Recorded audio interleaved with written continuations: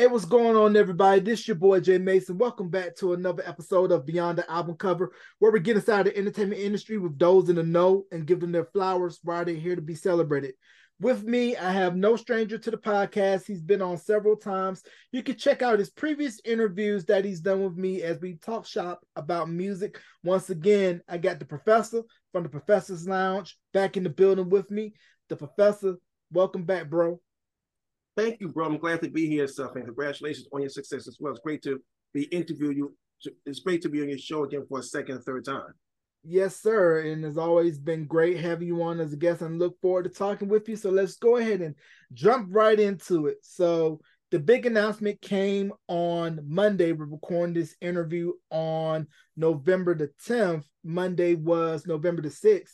New Edition just announced that they will be doing a 6-show Vegas residency starting in February of next year. It will go to March of next year. The ticket demands has been so high to where the pre-sale orders have caused Ticketmaster and other third-party sites to crash. They just had to release some more tickets. But as you and I know, the resellers, they ruined the fun for everybody. They snatch up those tickets, jack up the prices, and a lot of fans are getting priced out. So what are your thoughts on New Edition finally getting that Vegas residency, because they had been talked about for years and now it's finally happening? But the downside is that since it's such a limited run for right now, that a lot of fans are getting priced out of going to go see them. Well, good question, Jarrell. It's long overdue. The fact is that these six guys, who has made it, still making an impact, it's well deserved because the fact that New Edition shows, even though they have R&B and hip hop, they always had that staff class of like the Temptations, the Spinners, who's finally got inducted to Rock and Hall of Fame. It's well overdue now. As far as the tickets, now they should. I think that when it comes to like Vegas, they probably figured they're going to get it. They just want to get some sales, but they don't know that New Edition has a large fan base for them being as a group and as solo artists and with three sprinter groups. So they should have just really they didn't like calculate properly. Yeah, so I'm thinking like how we were talking prior to the start of the interview that this is probably a test run for them in Vegas, that they're going to start them off at a small venue just to gauge the temperature to see if we do another residency with them, should we put them in a bigger venue? And I believe they're going to be blown away by the pack houses, the ticket sales, and that eventually they'll have to get put into a bigger venue. And it's all about whether they want to go out and come to the fans, or do they want the fans to come to them in one spot, so that way it'll be a win-win for both parties? That's a good question. I think New Edition, they always care about their fans because they always was about we want to evolve, but we also want to stay connected to the fans. So I would say for them to do that, for them to get a larger venue and have the fans to come to them, it would be a win-win because the fact is that there's a lot of fans on the West Coast who haven't seen them. And the New Edition has a large fan base over in Australia, UK. They can be able to fly to Vegas. It'll be much closer to them. And also being that 500 members, their parents and Bobby and Ralph are grandparents or grandfathers, I think they will be able to perform, but also be able to rest and spend time with their families as well. Right. Or you can also do it to where it can be a short extended residency where you're not super locked in like a Celine or Wayne Newton or other established Vegas acts that had long residency stays, to where you can do it for a set time, but then have breaks in between where you can go out and tour and then come back to Vegas when it's off touring season for you. But that's a good idea as well. Yes. Yeah, because I believe that's what Usher is planning on doing. Speaking of him, he will be headlining the Super Bowl halftime show next year. And the big boom has been thanks to his residency in Vegas, to where celebrities and people all alike have been coming around to Sin City to see him perform. And Usher will put on a good show, and the world will definitely get to see that in February when he headlined the Super Bowl halftime show. So what's your thoughts on Usher finally getting that distinguished honor? Long overdue, long overdue. The fact is that Usher started out as a teenage performer and he evolved. Because I actually met Usher back in 1994 when I entered the Aerosmith Records, very down to earth. And the fact is that for him to actually, Usher has showmanship. He has showmanship.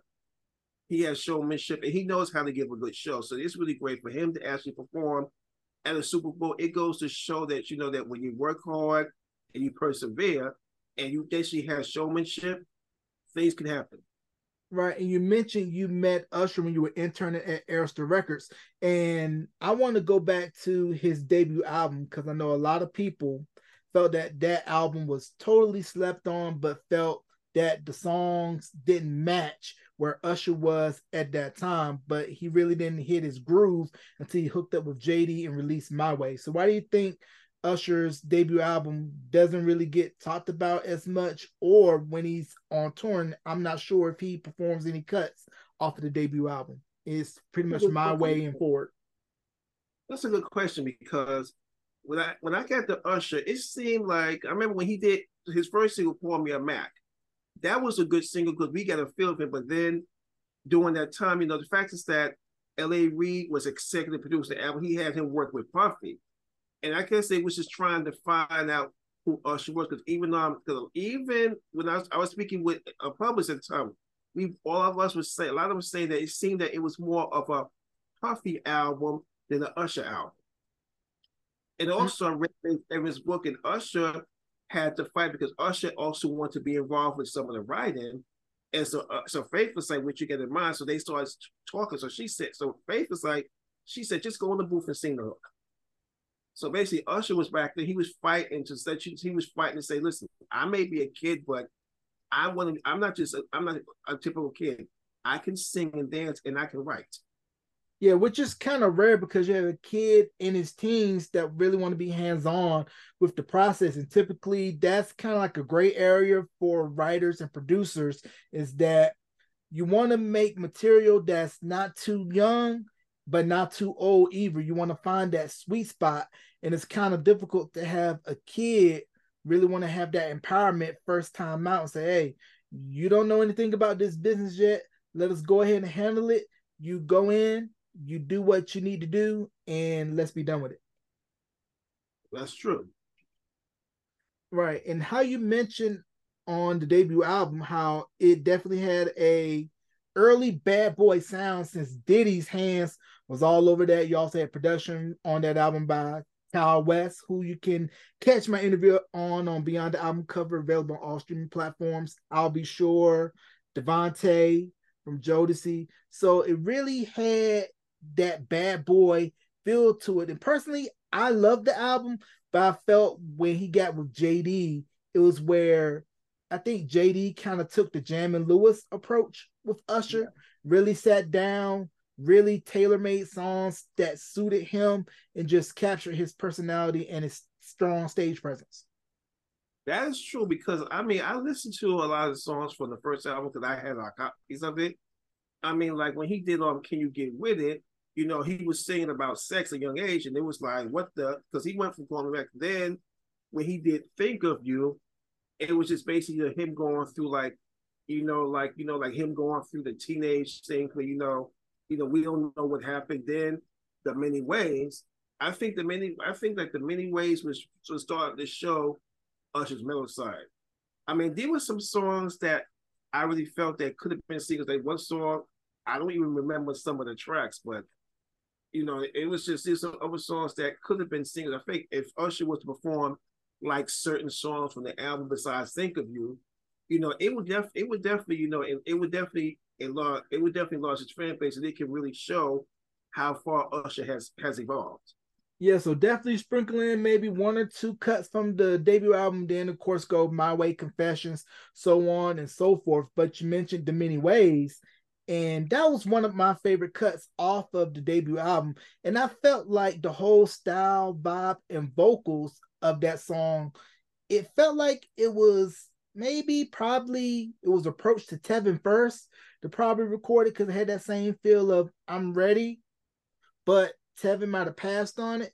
And I'm sure you may or may not know, but there's been rumor or word, I don't know if it's been confirmed or denied, that Can We Talk was originally for Usher. And for some reason or another, Tevin ended up recording it. So So, what do you think about the similarities between some of those records between Tevin and Usher? Good question. I think that that vocally, see, so a lot of people talk about Usher being the intake, but Usher has a great voice. The fact is that in many ways it was showing Usher's mellow side. Now, and you asked about Can We Talk, because I didn't even know that it was for Usher originally. Now I think that both of those artists are great singers. I think that it would have worked with both with them. I think at the time when Tevin was doing his album, because when Tevin was doing his second album, he started working with Babyface and Prince, the Michael Walden. Now Tevin revealed in Black Beat Magazine that he originally wanted "Don't Say Goodbye, Girl" to be the first single of the album. But the record label was like, no, we Babyface and Down Syndrome is how it's going with it. And Tevin even said that he tried to have Can We Talk remix, just to have a different vibe, but the remixes wasn't working, so he went back to that. And I just learned that in 2017, Mesa covered her edition of Can We Talk. And that was also covered by, I believe, a British boy group by the name of Code Red. Can We Talk? I think I got to check that out. Yeah, and speaking of Arista, just released last month was the Milli Vanilli documentary on Paramount Plus. It felt like they really expanded on what was initially talked about when they did their Behind the Music, which was the initial episode of Behind the Music. And coming away, looking at the documentary, you really felt that they were put in a bad spot, and Frank Farian really hung them out to dry. I agree with you, Jarrell, because when I remember when Milli Vanilli first came out. Now I liked the songs. I'm saying I wasn't like a major fan, but I did like some of the songs. Now when I read the interview with them, Ebony Magazine, when I learned that they was from Germany, I was like, cool, because a lot of artists during that time, like we had like another British and European invasion with pop and R&B singers, singing. So I just assumed that because a lot of artists overseas have soulful pop and pop voices. Now I remember also I remember they did an interview. I think it was with Black Beat or Rhyme Magazine. They was asked them about they sing. So they actually said, they said we do have backing tracks to help us dance, but we do sing live. Now when that scandal came out, I could admit that it took me a surprise, and it was like, what the heck? Because I was my first year junior college. So I was watching, like I was always watching different shows, about the situation. But when they said that, listen, we wanted to sing, but we signed a contract. And then when I heard them actually sing for real, my thing was, these guys can sing. They just had pop voices, and they should have had more material for their voices. Right, and it definitely felt that Arista was complicit in it, because once they saw, hey, they're making money over here, best-selling album, #1 hits, selling out tours, and then of course came the Grammy nomination, then winning Best New Artist, and then the Grammy getting revoked. It just kind of showed that maybe if Milli Vanilli had not popped off here in the US, then this probably would have been a blip on the radar. I agree, because I watched the documentary, Jarrell. I watched all of them, Behind the Music and the current one, and they was even saying that they did not want to win a Grammy. Now, like most artists, any artist, they make the first thing they say, I want to win a Grammy. But for them to say, we don't want to win a Grammy, we don't want to win a Grammy. Because I was just thinking that if they would have just performed on the American Music Awards, where sometimes artists, they do sing live and they lip sync, they probably would have, I would say they probably would have got some pull, because at the time, it was like either you perform on the American Music Awards or the Grammys. Now, the fact is that these cats, they knew that if they got a Grammy, it was going to get deep. And the fact is that Frank Farian, they think I got some things that I'm a fan. Remember Jermaine Jackson's song "Don't Take It Personal"? Yep. I was reading the book called the R&B #1 R&B hits. Turns out that the surfers who wrote the song, they offered it to Frank Farian and Milli Vanilli. Now they wanted to produce a song with Frank, but Frank was like, send me the tracks, I'm gonna do it in Germany. And they was like, no, we don't work like that. They say either you come to the States or we'll fly to Germany. Frank refused, so Clive Davis had to intervene. And he was like, look, this is a major project. He was like, listen, if he was like this, either Frank comes to the States and work with us, or we'll fly to Germany. They said we will go to Germany, to help produce a song. So Frank refused. They said, okay, what, anybody else? So they gave it to Jermaine. And it became Jermaine's second #1 R&B hit as a solo artist. Wow, a little bit of backstory and surface at that time. White hot, white hot, white hot, white hot. And like you mentioned, how had it not been for the Grammy, it probably would have been a fly by night thing. But the Grammys carries a lot of weight when you get that golden gramophone that solidifies you as being one of the top, the Don Dada, the cream of the crop. And for them to pretty much go through that witch hunt in the media, looking back on it in hindsight, it felt like it was blown out of proportion. I would say yes, because the thing is that they went after Fabrice and Rob made Messi. They went after those two. And they was even saying, look, okay, we wanted to sing, but we was told, okay, you know what? We was told we were going to sing, and then we was told we couldn't, and we signed the contract. We was in debt. And the fact is that they had to prove themselves. And I remember watching when they watched the press conference when they was asked, when they came in and they said when Fabrice started rapping and spitting, and then Rob singing on live, the audience was pissed, but they had to give them a prize. I remember they were clapping because their thinking was everybody was saying, shit, they can really sing. What the hell? And the fact is that they got with Michael Jackson's vocal coach, Seth Ridge. For him to come and say, these guys have the capability of doing what we're supposed to do. I don't know why they didn't allow them to do what they're supposed to, but they have the capability.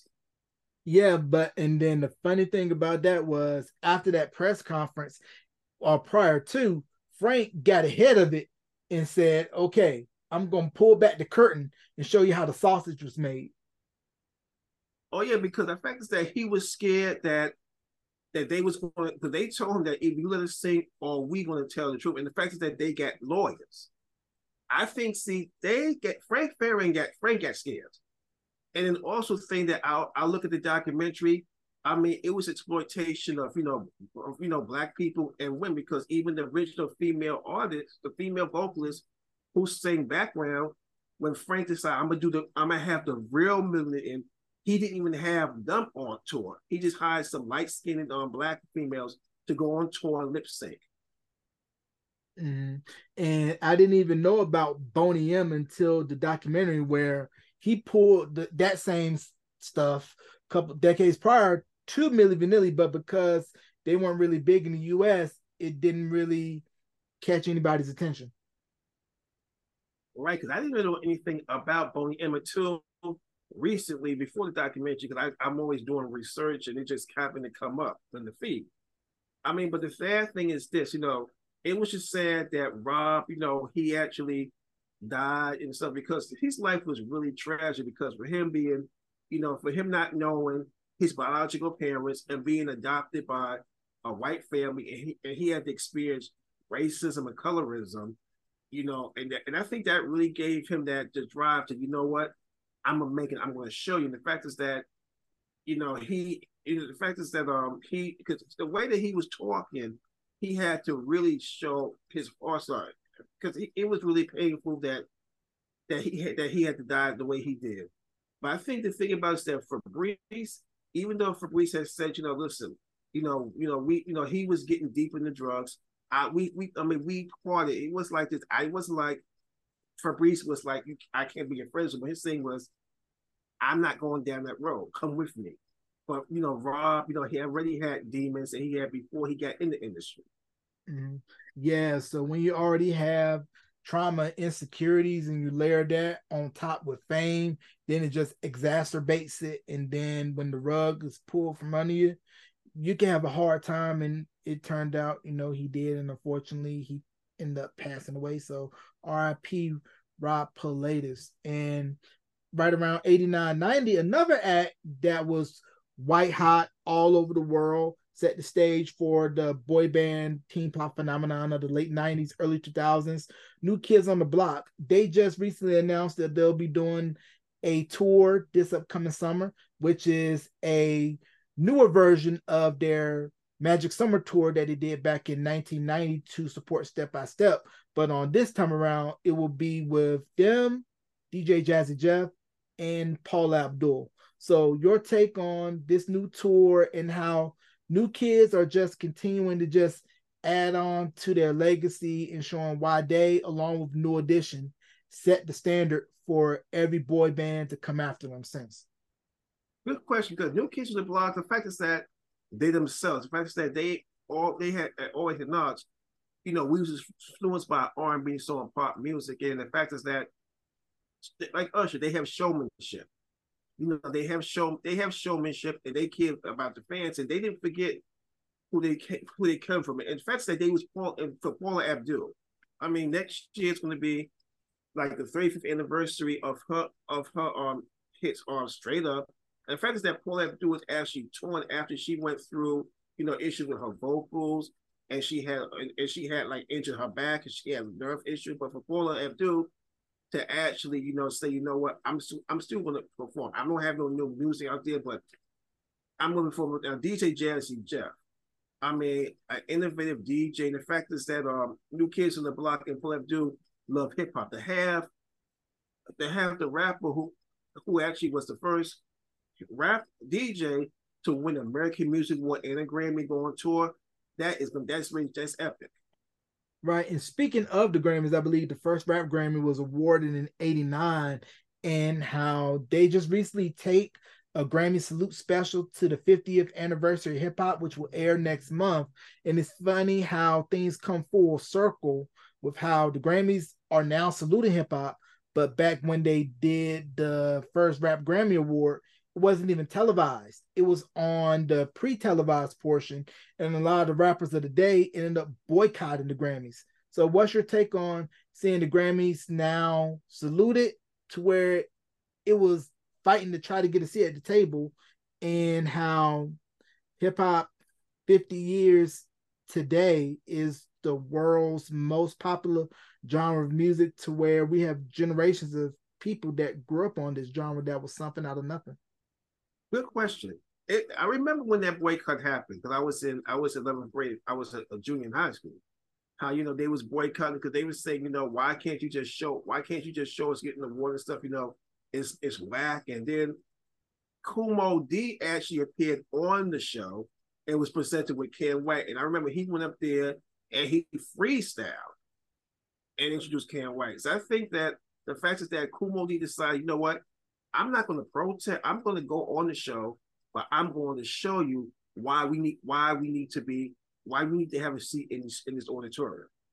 And the fact is that, and another thing too, JC boycotted the Grammys and Nights when they were going to nominate the best rap album of the year. He boycotted that. He boycotted, and then now you see, I think they started to see that, these rap hip hop is making money, and a lot of the kids liking it. And it wasn't just like the black kids. It was when they saw that the women was liking hip hop, the white kids was liking hip hop, and members of the LGBT community was liking hip hop. That's when it was like, okay, we gotta be inclusive.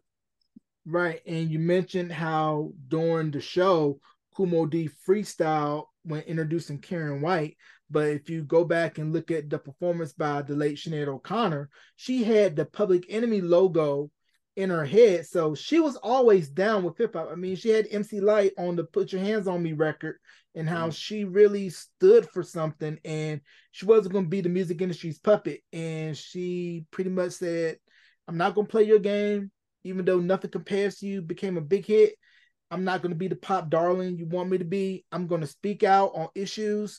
And when she tore that picture up of the Pope when she performed War on SNL, that pretty much started where she was on the music industry's ish list. Oh, yes, because I remember, I didn't know much about Sinead. I remember seeing her on Video LP. They did on some video show on BET. And I remember the song, but then when she came out with Nothing That Compares to You, and I remember hearing the song, but then I remember about about the anthem. But then when she was on the MTV Video was when she talked about, she would say, why is it that, why is it that, you want a song, why are we singing a song that's talking about unity when there's still racism and sexism? And let's just say this, a lot of the Black communities was rooting for, once she said that, it was like, you go, and the thing about her ripping a picture with the Pope, the fact is that she was bringing an issue about people being abused in church. Now, and I guess their thing is this: how dare this woman, this bald-headed white woman, is speaking of. Basically, like I said, they wanted her to probably be the pop dog, sing about, oh, I want a man and stuff, and oh, my baby, baby. Her thing was this: I'm going to speak up, because she wanted to empower people, and they didn't like that about her. Right, she definitely was gonna speak loud, not speak down, and pretty much tell the truth and stand on her toes about it. And of course, with her coming from Ireland, we've seen a lot of early material with U2, how they were speaking out on issues, Sunday Bloody Sunday, Pride, about the assassination of MLK, about how they really were deep in speaking out on their issues and not willing to conform to the pop standards. That's true, because that's the thing. Whenever an artist, speaks, to speak out on issues, it's sort of like a double-edged sword. They get respected, but they get they get blasted because they think that, because music is supposed to make you feel good. Like I said, when I do my podcast, I always announce that, hey, I would play some songs that want to make you get turned up in the dance floor, and when you get and want to get turned up in the bedroom. But I like to play songs that's going to uplift you, because we still experiencing racism, sexism, homophobia, heterophobia, colorism, classism. And the thing is this, that's the thing too. Music is good. Music is a tool for healing. Right. And with nothing that compares to you, I want to backtrack a minute to Sinead O'Connor. And I was surprised that they were able to get the clearance from Prince to record it, because that was originally done by The Family on their one album that they released, The Family, another splinter act from the Prince family tree, which featured I believe it's Wendy or Lisa, can't remember which one, but that's the sister. And then St. Paul Peterson, who was in Purple Rain and the Time Band, Jelly Bean, and Jerome. So that was originally released on the Family's album, and then Sinead O'Connor ended up recording that, and it became a worldwide international smash. Now, to backtrack back to the Rock and Roll Hall of Fame, you mentioned the Spinners, and New Edition paid tribute to the Spinners, performing a 3-song medley of the Spinners hits, and how they're a direct descendant of the Spinners and groups that preceded them, like the Shy-Lights, Blue Magic, the Whispers, the Temptations, because that's the school that Brooke Payne comes from. And your thoughts on the Spinners finally getting into the Rock and Roll Hall of Fame? What took them so damn long? They, of all the Motown groups, along with the Marvelettes, who need to be inducted, the Spinners, I was a kid when my mother had that album, Mighty Love, and she used to play that album and the Rubber Band Man. That was one of my favorite songs. That do do do do do do do do. But then, doing research later on, it was amazing how they was with Motown, and even though they was just as talented, they didn't get the promotion. And then when they did, it's a shame, they get, they had the breakthrough. Then when they moved to Atlanta, it was Aretha Franklin who was the one that suggested that when their contract expires, to come to Atlanta. And that's when they really, and they had originally Motown Philly, because they, with Boyz II Men with Motown Philly. The Spinners is the original Motown Philly act, because he was a group from Detroit, linked up with the late great Thom Bell and the late great Linda Creed, who needs to be recognized as well. But and they create some timeless classic, like Could It Be a Fall in Love, Love Don't Love Nobody, and Sadie, which was, I later learned, was sampled by Tupac for Dear Mama. Mm-hmm. Thom Bell, Linda Creed, may they rest in peace, part of the Philly Soul sound with Philly International and all the great songs that are produced out of Sigma Sound Studios. Rest in peace, Bunny Siegler and all the great songwriters and producers to come out of Philly.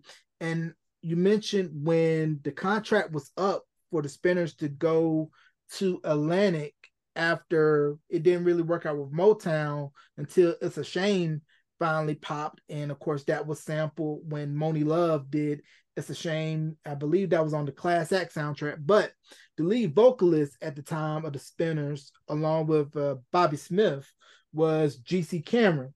And when the contract was up for them to go to Atlantic, because he was still under contract with Motown, he couldn't join them on the move. So he referred his cousin, Felipe Wynn, to join the group.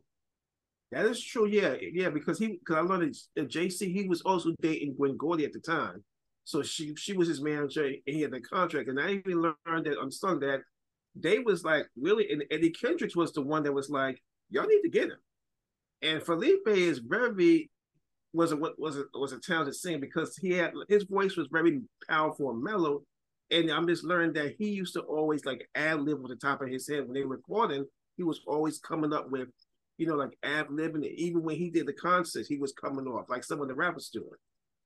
And then, like I said, with Bobby Smith singing and Harry, the original one who survived, they was like the main ones who sang. I guess that because Bobby and Felipe's voices were similar, everybody thought it was Felipe, but they had to let them know, no, these were the main singers.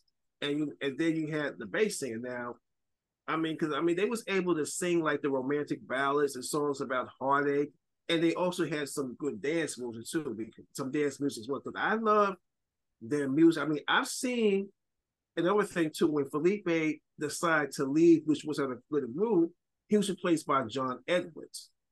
And this is when, at the time, when Tom Bell decided he was going to move on to other things, Spinners had to revamp and having John. It was like how when Dennis Edwards, joined the Temptations, and when Gene Terrell and Sherry Payne joined the Supremes, they was able to bring new life and truth. And the fact is that John was able to, sing like they saw Working My Way Back to You, Forgive Me Girl, Forgive Me Girl. It was a big hit in Cupid. He was able to help bring life into the group. Now, I am disappointed that JC was not, inducted along with the rest of the original members.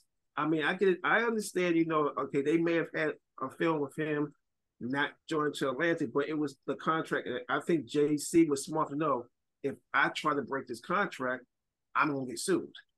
So I really feel that, that they should at least, just including him in, because he sang on a breakthrough hit, It's a Shame, which was produced by Stevie Wonder, and I believe that was also co-written by him and is it Sarita Wright? Yes, that's true. Say.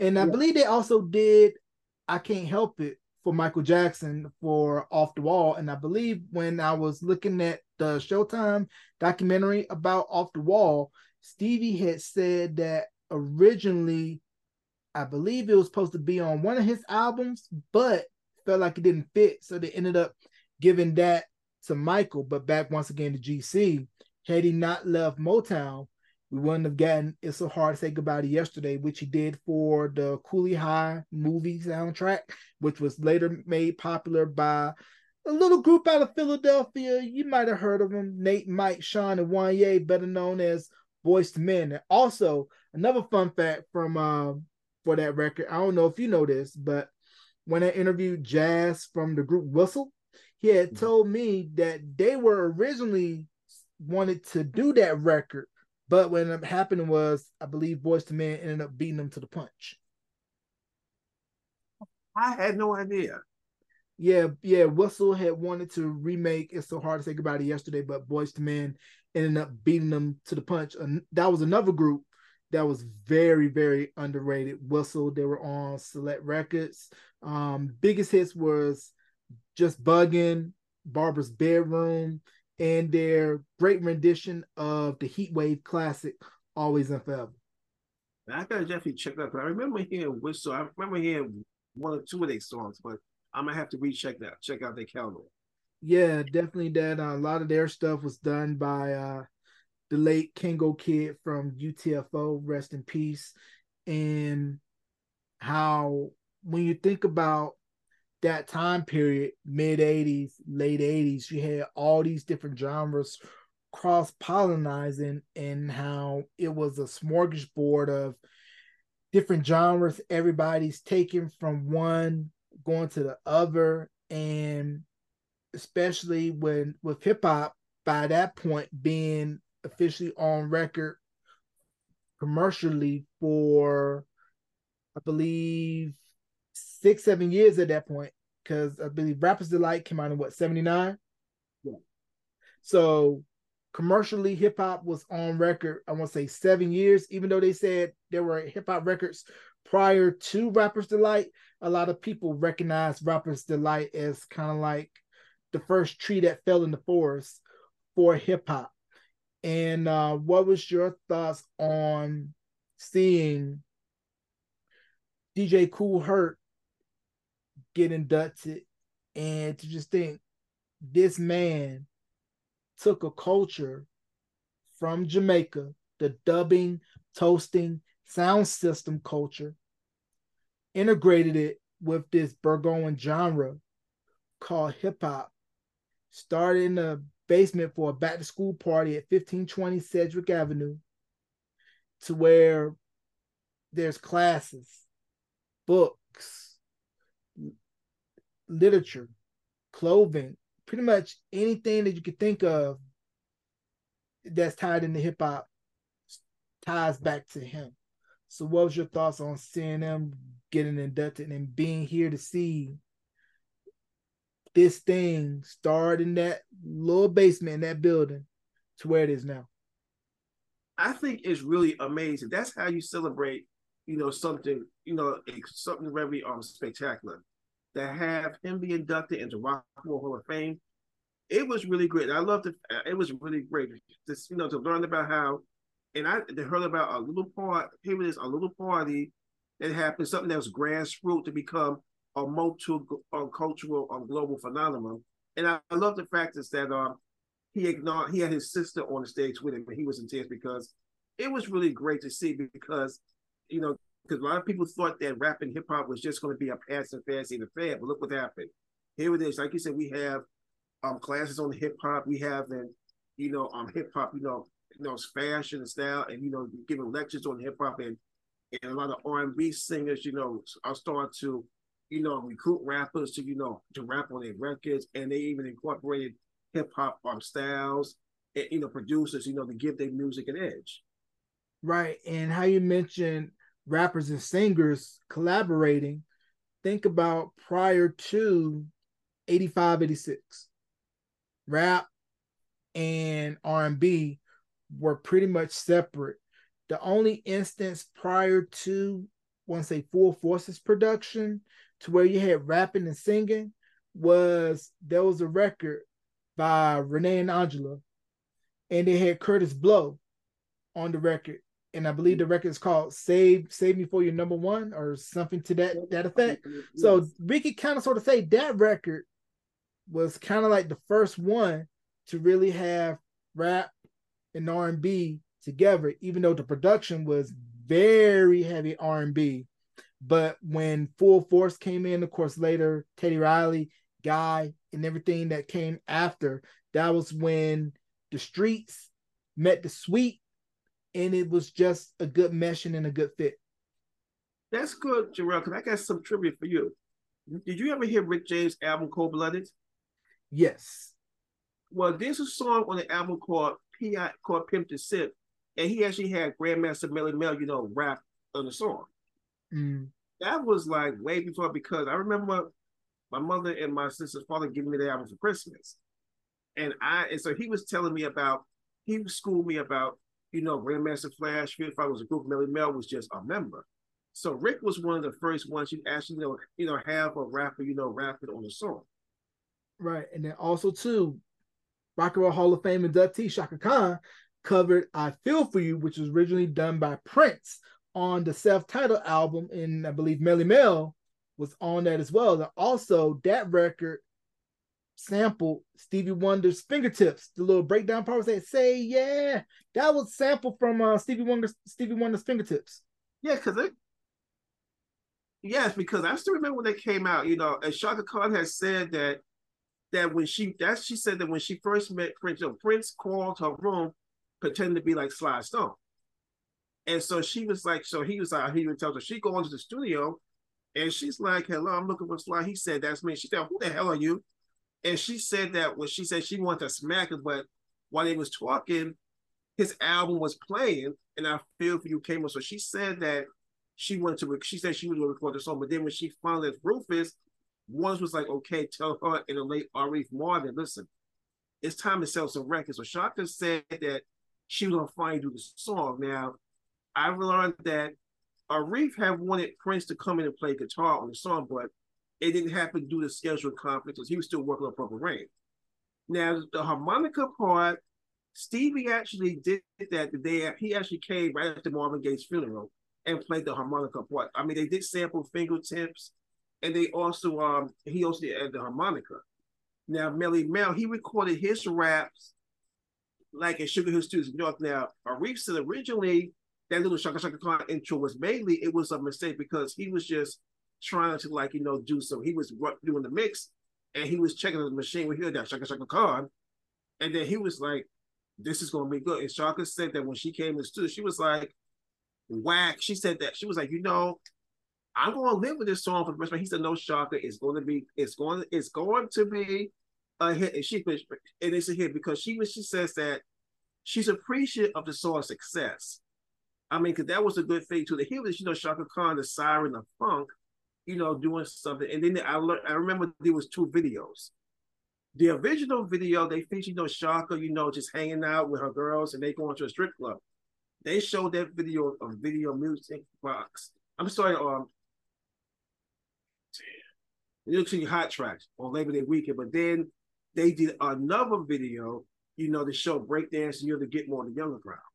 Yeah, I don't remember that alternate original version of the I Feel For You video. You mentioned that it was on New York Hot Tracks, which was hosted by Carlos De Jesus, who was on Disco 92 WKTU at the time. And it was around that time to where you had all these different regional music video shows to where you would kind of see versions of videos that probably didn't make it onto BET, or they went and shot a more network friendly version of the video at a later time in order to get more mainstream nationwide airplay. And you mentioned Sugar Hill Records, where Melly Mel cut his vocals on I Feel For You. And this was out of New Jersey, and how New Jersey always tends to get looked at as the rear-headed stepchild when it comes to hip-hop, because it's pretty much New York or nothing. But when you think of New Jersey, you think of, like mentioned, Sugar Hill Records and how Sylvia Robinson. Think about the time frame where 70s, a black woman, head of the record label, pretty much being her own boss, putting rap on record, and then everything to spawn after that, which was, Naughty by Nature, who she had a hand in helping earlier in their careers when they were originally known as the New Style. I believe they put out one record or so under that name before they switched to Naughty by Nature, had the success. And then, of course, the late Apache, Queen Latifah, Flavor Unit, rest in peace, DJ Mark 45 King, and how, New Jersey definitely deserves more than just being looked at as just the Garden State and the number 2 in hip hop for the contributions that they gave to us. I agree with you, because there's a lot of talented artists from Jersey. Because when Queen Latifah, came out, because my family used to shop in Jersey as a kid. So the fact is that, and plus a lot of celebrities, they live in Jersey. The fact is that you have Queen Latifah, you have Mark 45, and you have Naughty by Nature, and Redman. They was actually adding on to the culture by letting them know, hey, yes, we're across the water and stuff, but we got stories to tell. We can spit just as hard as well. And also, Latifah's business partner Shakim. The fact is that he was able, to form a management company in Jersey. That really shows. So because there's a lot of artists from Jersey like you say, they talk about New York, but Jersey has a lot of talent because they have a lot of house artists. Is come they have clubs out there where they play hip hop and house music. And also coming out of Jersey, you have Lords and Underground, Poor Righteous Teachers, Today, Riff, and we could go on and on about all the other acts that come from the Garden State. And I want to go back to Full Force and how they, Bowlegged Lou, Shy Shy, Baby Jerry, Paul Anthony, B Fine, and Kurt T. They took the melodies of R&B with the street sounds of hip hop, merged them together to create a sound for themselves and for other acts such as Lisa and the Cold Jam, Cheryl Pepsi Riley. And they later went on to do their work with pop acts such as Backstreet Boys, NSYNC, and Britney Spears. Now, speaking of Britney, she just released her book not too long ago, and she airs it all out. Now, the reason why I bring up Full Force and Britney was that in her early years, before, I guess, when she first signed the Jive and before Hit Me Baby One More Time became a hit, she did some stuff with Full Force that I believe wasn't released on Hit Me Baby, but she did one record with them that was called Love to Hurt Away. It pretty much sounded like an updated version of All Cried Out, and how, a lot of those acts, Britney, NSYNC, Backstreet Boys, got with Full Force to get that R&B flavor, and it worked so well to where, I'm sure Full Force is still eating off All I Have to Give to this day.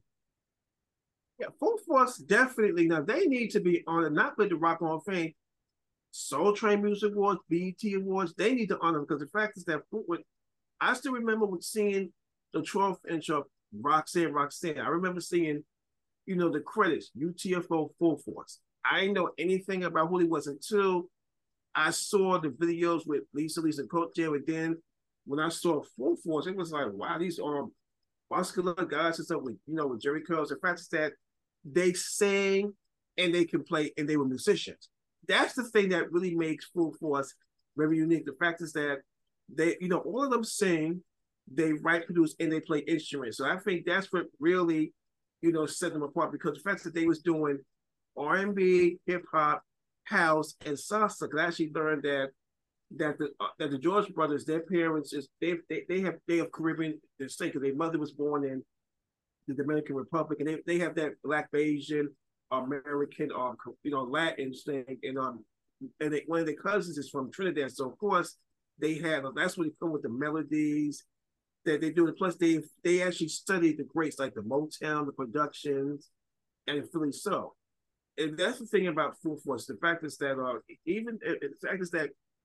and even watching they unsung, how they actually brought exotic dancing into music, which was something they do. Because later on you see like Genuine, Usher, they up performing, doing like striptease shows. In fact that the learn that Full Force, and they also was promoting physical fitness, because in videos you saw Paul Anthony, working out, and they actually was promoting physical fitness and rock dancing, and they were showing that Black musicians, we can produce all types of music. Now talking about about the White Acts.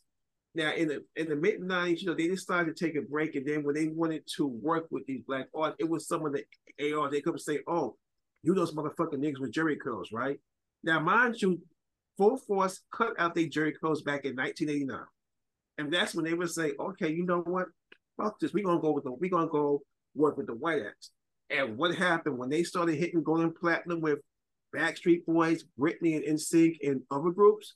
That's when those same Black, executives who tried to look at them as has-beens was up here ringing it. They were ringing it. They was blowing their two-age up, and they paged their cell phone off. Hey, come produce my acts. Yeah, because when I interviewed Bowlegged Lou, he had told me the story about how they came up with All I Have to Give. It was where they were kind of like on the downside on their recording, and I believe he or one of the other members went to Barry Weiss, who was head of Jive, and asked, "Hey, do you have some acts for us that we can do some stuff on?"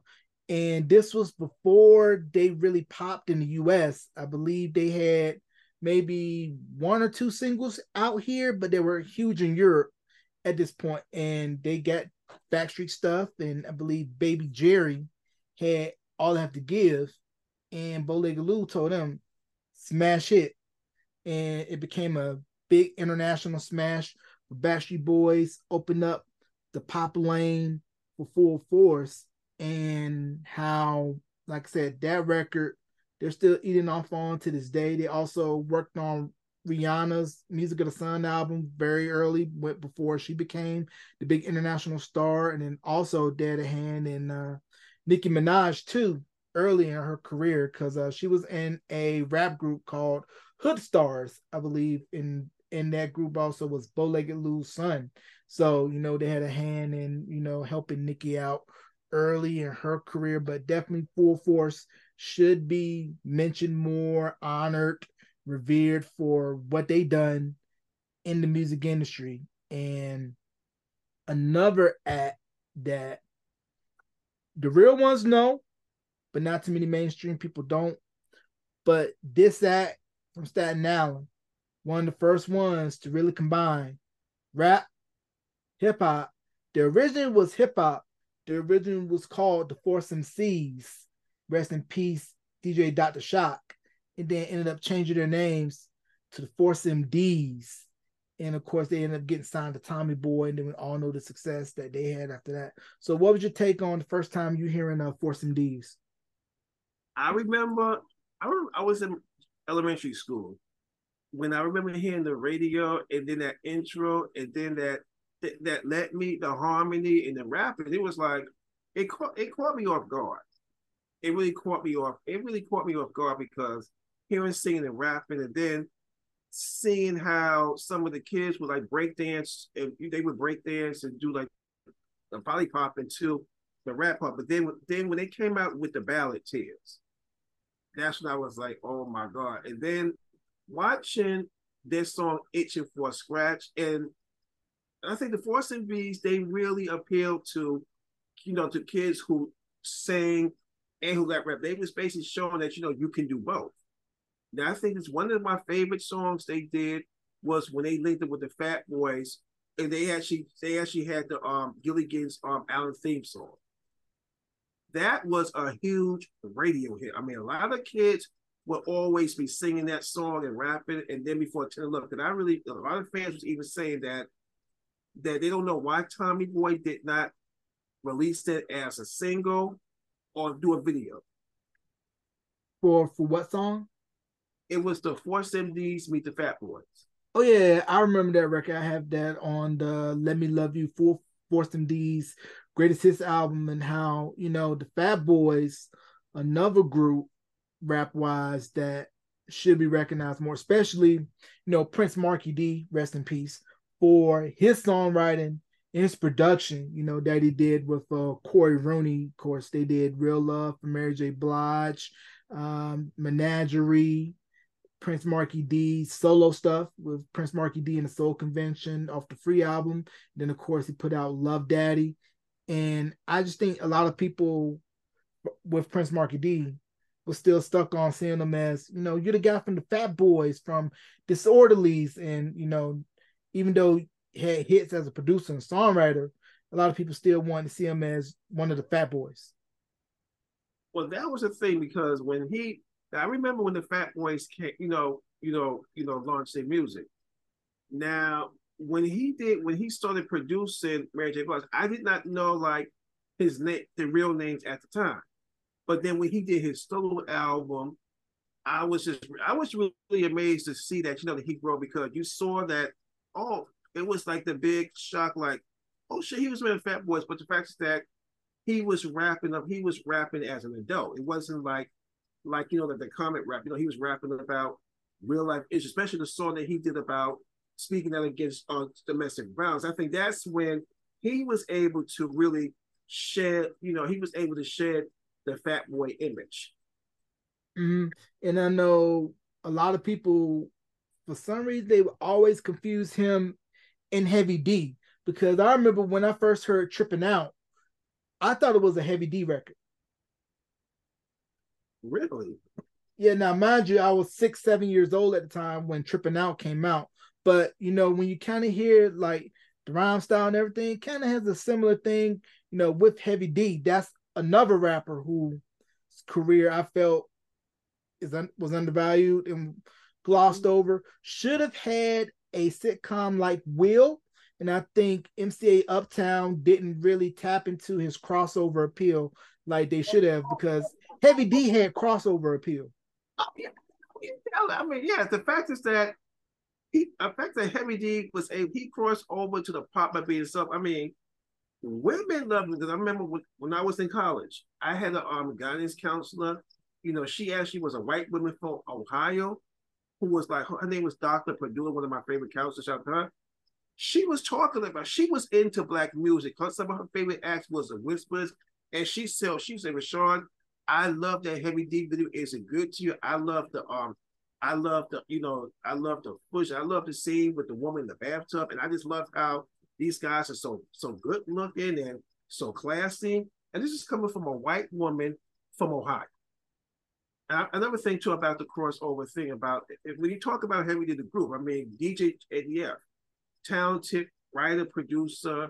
He doesn't get props for that. And I actually learned that he produced a song Tyrese's 2003 album, which I call the album that with Tyrese, I call it Tyrese's Soca, his Wild Oats album.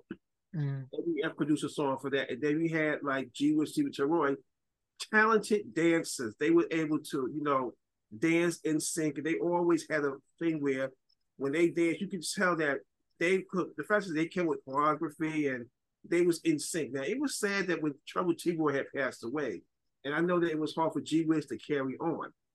But the fact is that was a group, and I still don't understand why the VH1 has not given this group, they have not honored Heavy D Boys. It's a fucking total disgrace.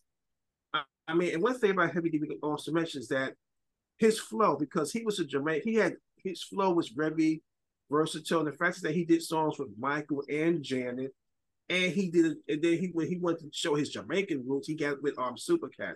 And Heavy D's also a talented songwriter producer as well.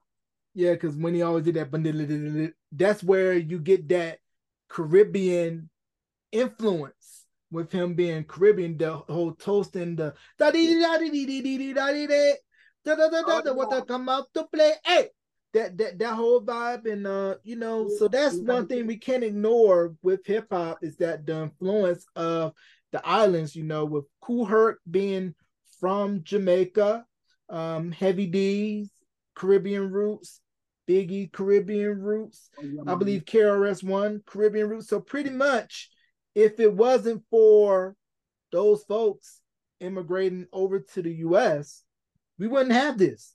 Oh yeah, man. We got and Sandy Pepper Denton of Salt and Pepper.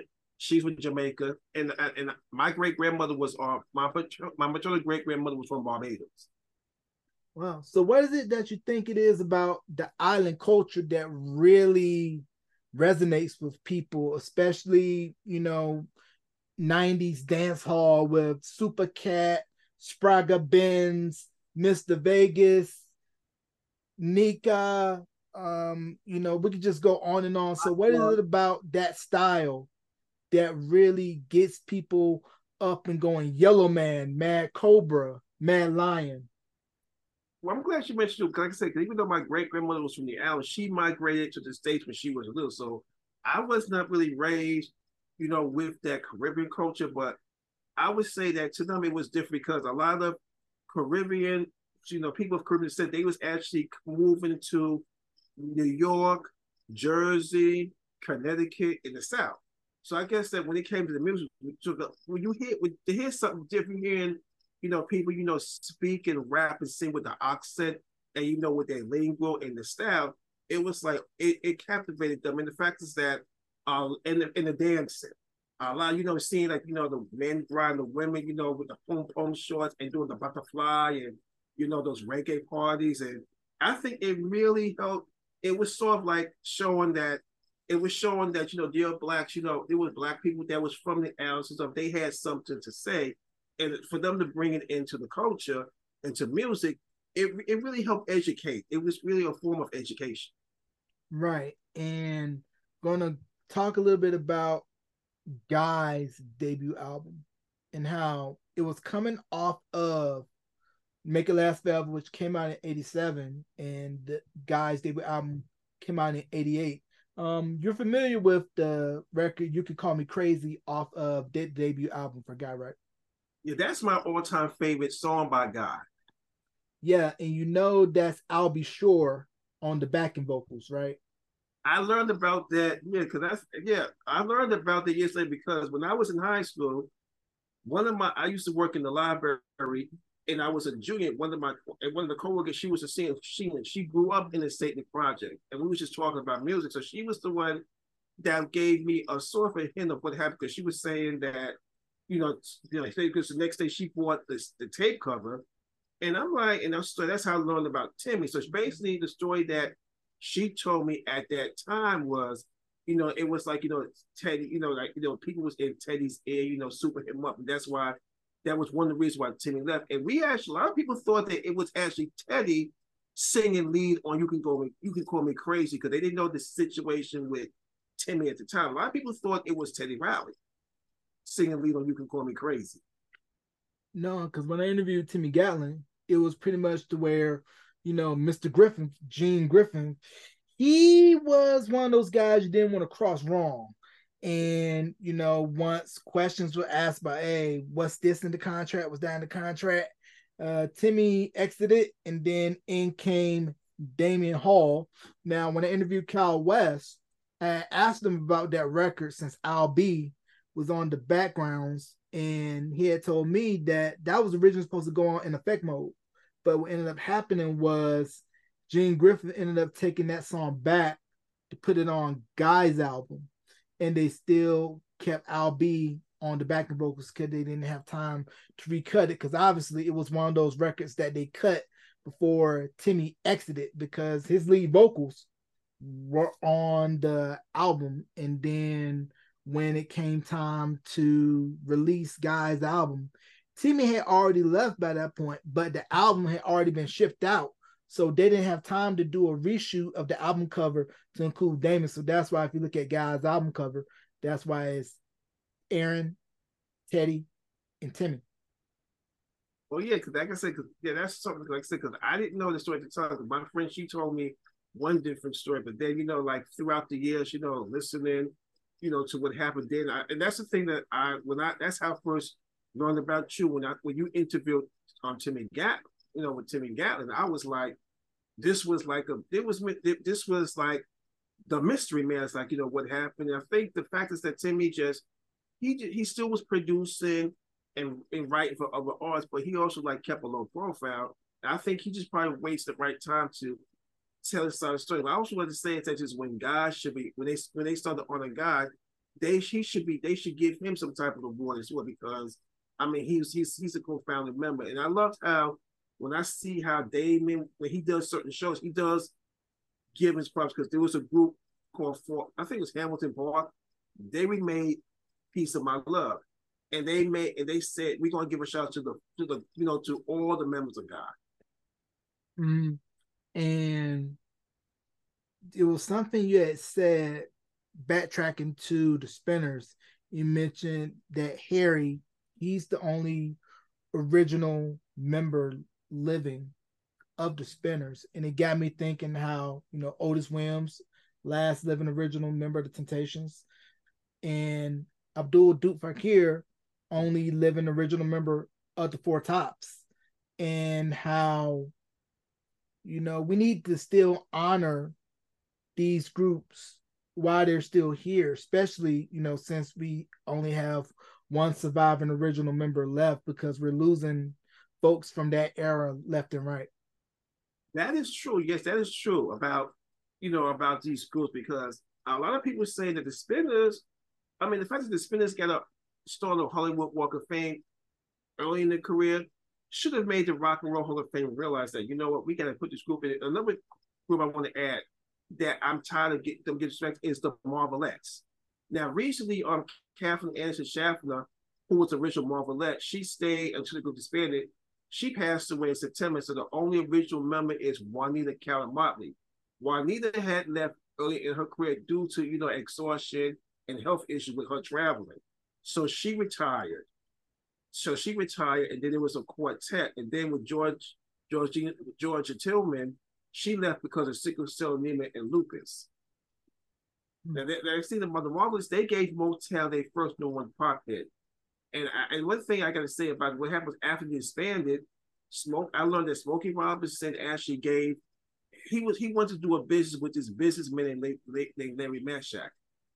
And it didn't go well. So basically, to pay off the debt, Smokey gave him ownership of the Marvelettes name without even contacting the original member. So he had a bunch of fake Marvelettes performing for years, and these heifers are going on saying, "Oh, we did this song in '61," and it's like you wasn't even around. So that's why it was hard for, even though the Marvelettes had retired and Georgia died, Gladys Horton, who founded the group, she had to even perform as Gladys Horton or a guest star. So Mary Wilson of the Supremes, who was my show, may she rest in peace, she decided that she was tired of the imposter groups because they was having like fake Supremes and even like a fake Sam and Dave, even though Dave passed away. So she went to Congress and helped get a bill passed called the Truth and Rock Act. And that Truth and Rock bill has been passed in several states, including Las Vegas. And it says that in order for anybody to use a group's name of a past group, you have to have at least one original surviving member. If you don't have an original surviving member, you cannot call yourself by the group's name. You have to say tribute or reveal, or you or the group and the venue can get sued and shut down. Yeah. And that's kind of like the tough thing when you still have like these legacy acts still out touring and you don't have the surviving member. And like you said, you have to have it to where one surviving original member or you can't use the name at all. Right.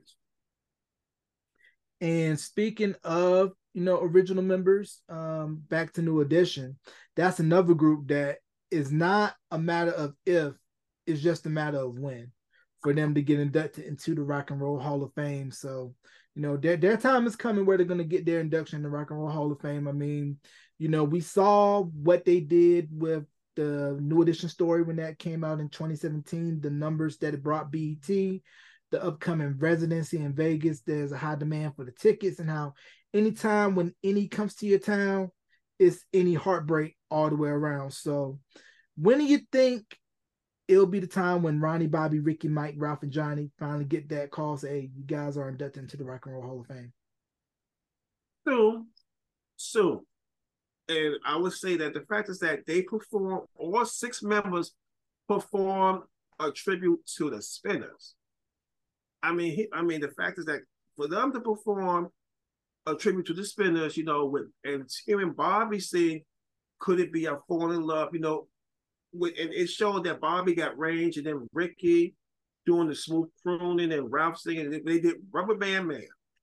Oh, you hear, Mike Bivins, Rubber Band, hearing Mike Bivins with his bass ad-libbing and Johnny Gill. And for them to have the current member of the Spinners, come and join them. That was his way of passing the torch and letting them know you're next.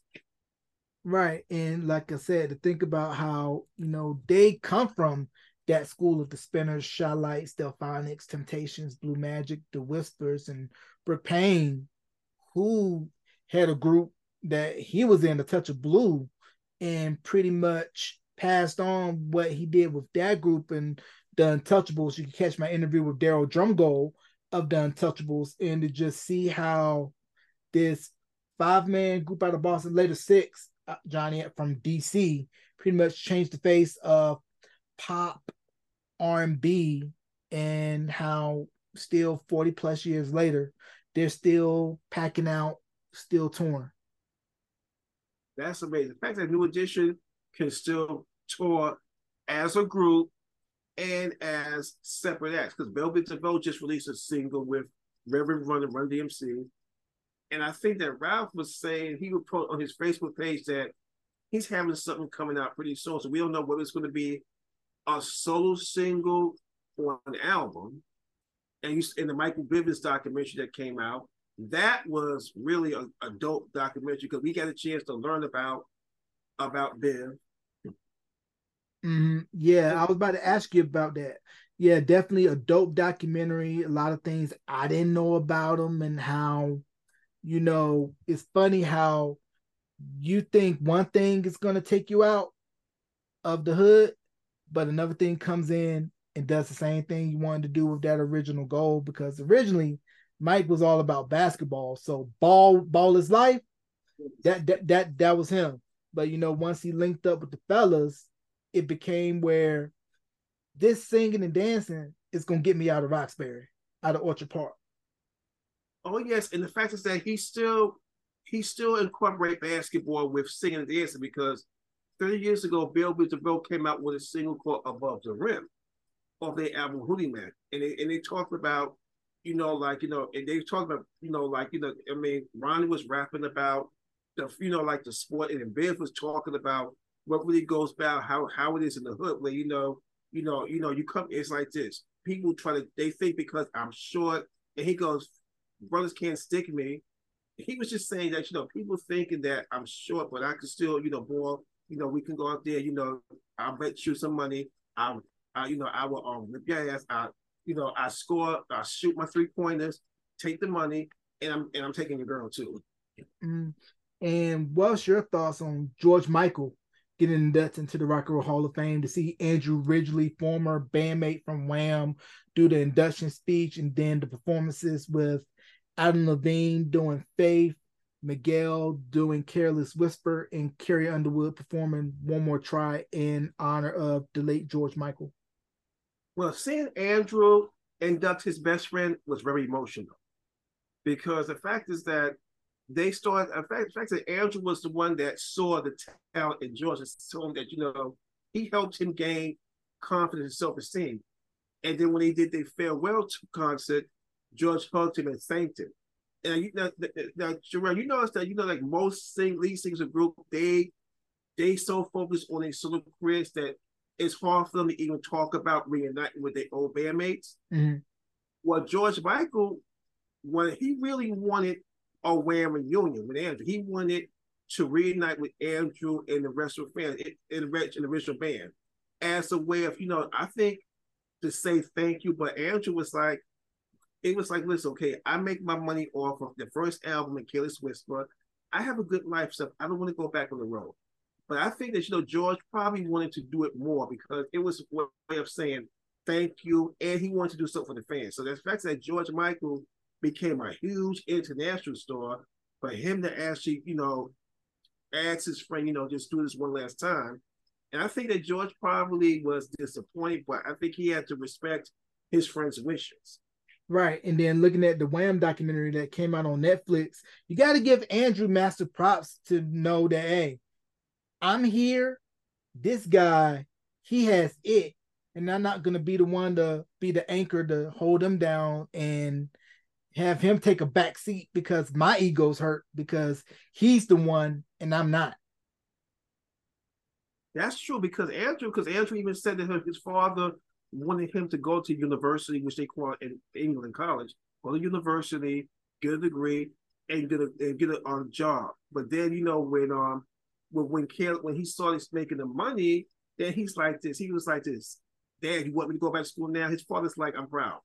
Because I actually learned that from the first album, they both wrote the songs, but then when it came to make it big, they put it in Michael's hands to write and produce.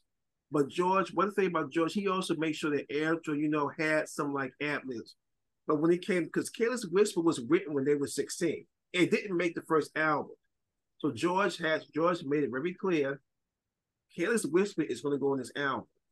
And that's how Andrew is eating off that because Tamia actually covered it on her solo debut album back in 1998. Yeah, and I didn't notice until the documentary that he had cut another version of Careless Whisper George did with Jerry Wexler down in Muscle Shoals at Fame Studios. And good thing he scrapped that version and went with the version that we all know and love today.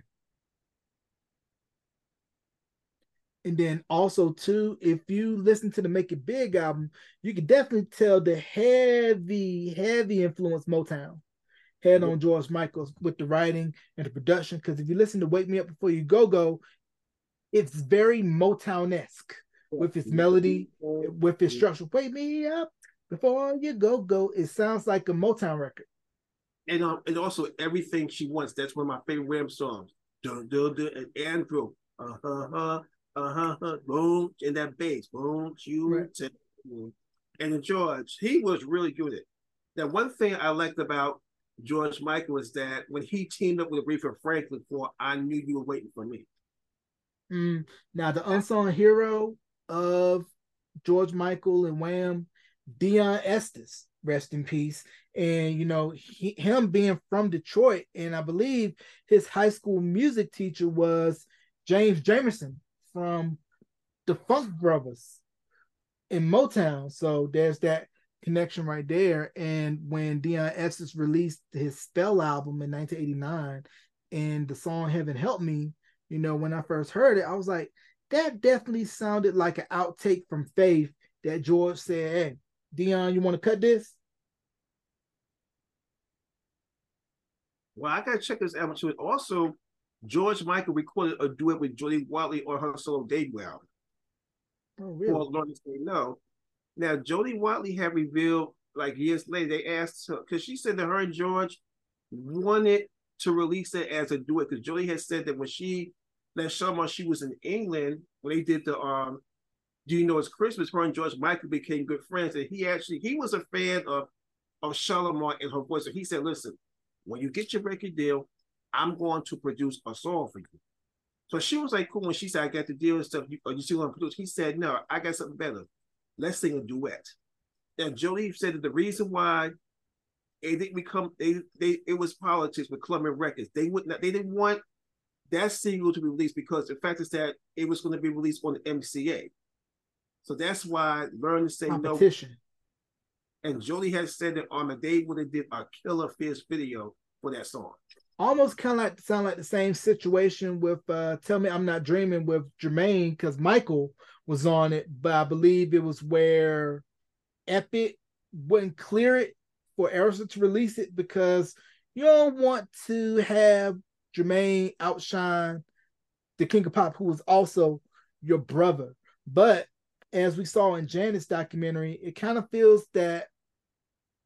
felt to me, at least, like Michael always wanted to include the others in everything, but it was where folks were in the ears and different folks in the camp was trying to keep everybody separate, because it's still mind-boggling to me that She off of 2300 Jackson Street was not released as a single.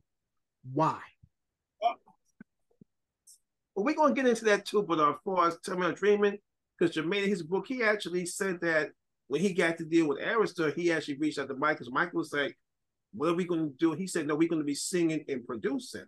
So he said that Jermaine said that Michael did produce. So I guess that Michael decided not to take producer's credit, because sometimes Michael would do that, to avoid being overshot in humility. But the fact is that when they performed it on the Victory Tour, everybody was saying that was a highlight. And about She. I mean, even Arsenio Hall love song. I mean, that epic. I mean, I look this way. Whenever an artist who hasn't done an album yet, they coming out with new material, you have to be able to hit something for the clubs and the pop radio, but you also got to be able to hit, because the New Jack Swing was blowing up epic at the time. She could have been a major hit because the fact is that Teddy Riley was producing it and the Jacksons came out with it. That was the first song I heard from 2300 Jackson Street was She. Now that song could have it became a huge radio hit in New York. And I was saying that if I was working at Epic at the time, I would have called it, because they would tell me what you want to do with the Jacksons. I was the name of the conference call is, listen, what y'all need to do is y'all need to perform at Showtime at the Apollo. I know your history. What you can do is y'all should do Nothing That Compares to You, and then do She, because Teddy Riley grew up in those projects. Perform She live. Yeah, yeah. Randy's vocals were killer on that record. I mean, the Randy and the Gypsies album, another underrated album, but that's a whole nother story for a whole nother topic. And also, you kind of say that record probably had Michael thinking like, maybe I should link up with this guy. And it wasn't until '91 that was when we got Dangerous. And speaking of Michael, and we're gonna close out on this. Next month, they're going to be releasing a documentary on the 40th anniversary of Thriller and how that album changed the face of pop music and is still one of the best-selling albums to this day. So your thoughts on the impact and legacy of Thriller 40 years later? That album, real, I would say, Jerome, that album was when that was the album that Michael really took seriously and was letting you know, okay, you slept on me before. You're gonna fucking put some respect on my name. The fact is that Michael, because I did a tribute to the album on my podcast, and when I did that, Michael, the songs that he did songs about drama, romance, and then somebody going after somebody's girl. Then he did like something about horror with Thriller, and what he did with Thriller, which I realized that he was basically adding like taking metaphors of like horror and romance, and then he did songs about social conscience like Beat It. He's talking about about Vows and Billie Jean. He's talking about deceptive women, which is a thing that Michael has always sang about as deceptive women. Then you have Human Nature, and and about romance. So Michael Jackson was able to do songs that was very like songs that had different topics and themes that was unheard of. And we got to talk about the videos. The fact is that Michael saw that, and hey, videos is happening. So I have to do videos, but I can't. I don't want to just do the typical doing a two-step. I have to be able to be ahead of the game. Yeah, those videos, especially the Thriller video, was viral before viral because I can remember it being talked about where when it debuted, it was an event where MTV played it so many times, and it was where you pretty much had to stop what you were doing to see that video. And with that album, it pretty much took him from being a superstar to being a global superstar. He was already global, but this took it over the top because when you look at that album, it was clear from the giddy up that his main focus was pop, pop, pop, pop, pop, because he felt Off the Wall should have gotten the pop recognition, but it was just regulated to being in the black, or at the time soul category. And let's face it, the industry is dirty, racist, and they think black artists are not intelligent. Shout out to Jan Winter. But Michael broke down those barriers and those stereotypes, and Walter Yetnikoff forced MTV's hand and said, look, you're going to play this video, or else I'm taking the whole Columbia CBS library off the channel. And that was gangster right there. That was a gangster boss move right there. Yeah, that was definitely a cold move on that. And do you have any shout outs you want to give before we conclude this interview, bro? Well, I want to give a shout out to you. Thank you, for inspiring me to grow and for being on the show.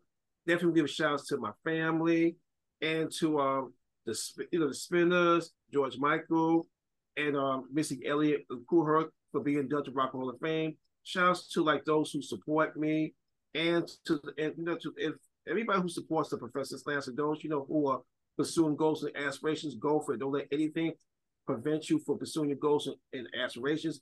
Continue to strive for excellence. And where can folks listen to the Professor's Lounge? You can check the Professor's Lounge out at a news station. It's called Hear This /the Professor's Lounge. I'm gonna do is I'll post a link into your page because it's a hard spelling. And you can check out my blog, the Professor's Lounge .wordpress.com. All right. And you can catch this interview wherever you stream and on YouTube at youtube.com/Beyond the Album Cover. Ladies and gentlemen, let's give a big thank you once again to my good friend, the Professor. Thank you for coming back on once again, bro. Anytime. Yes, sir.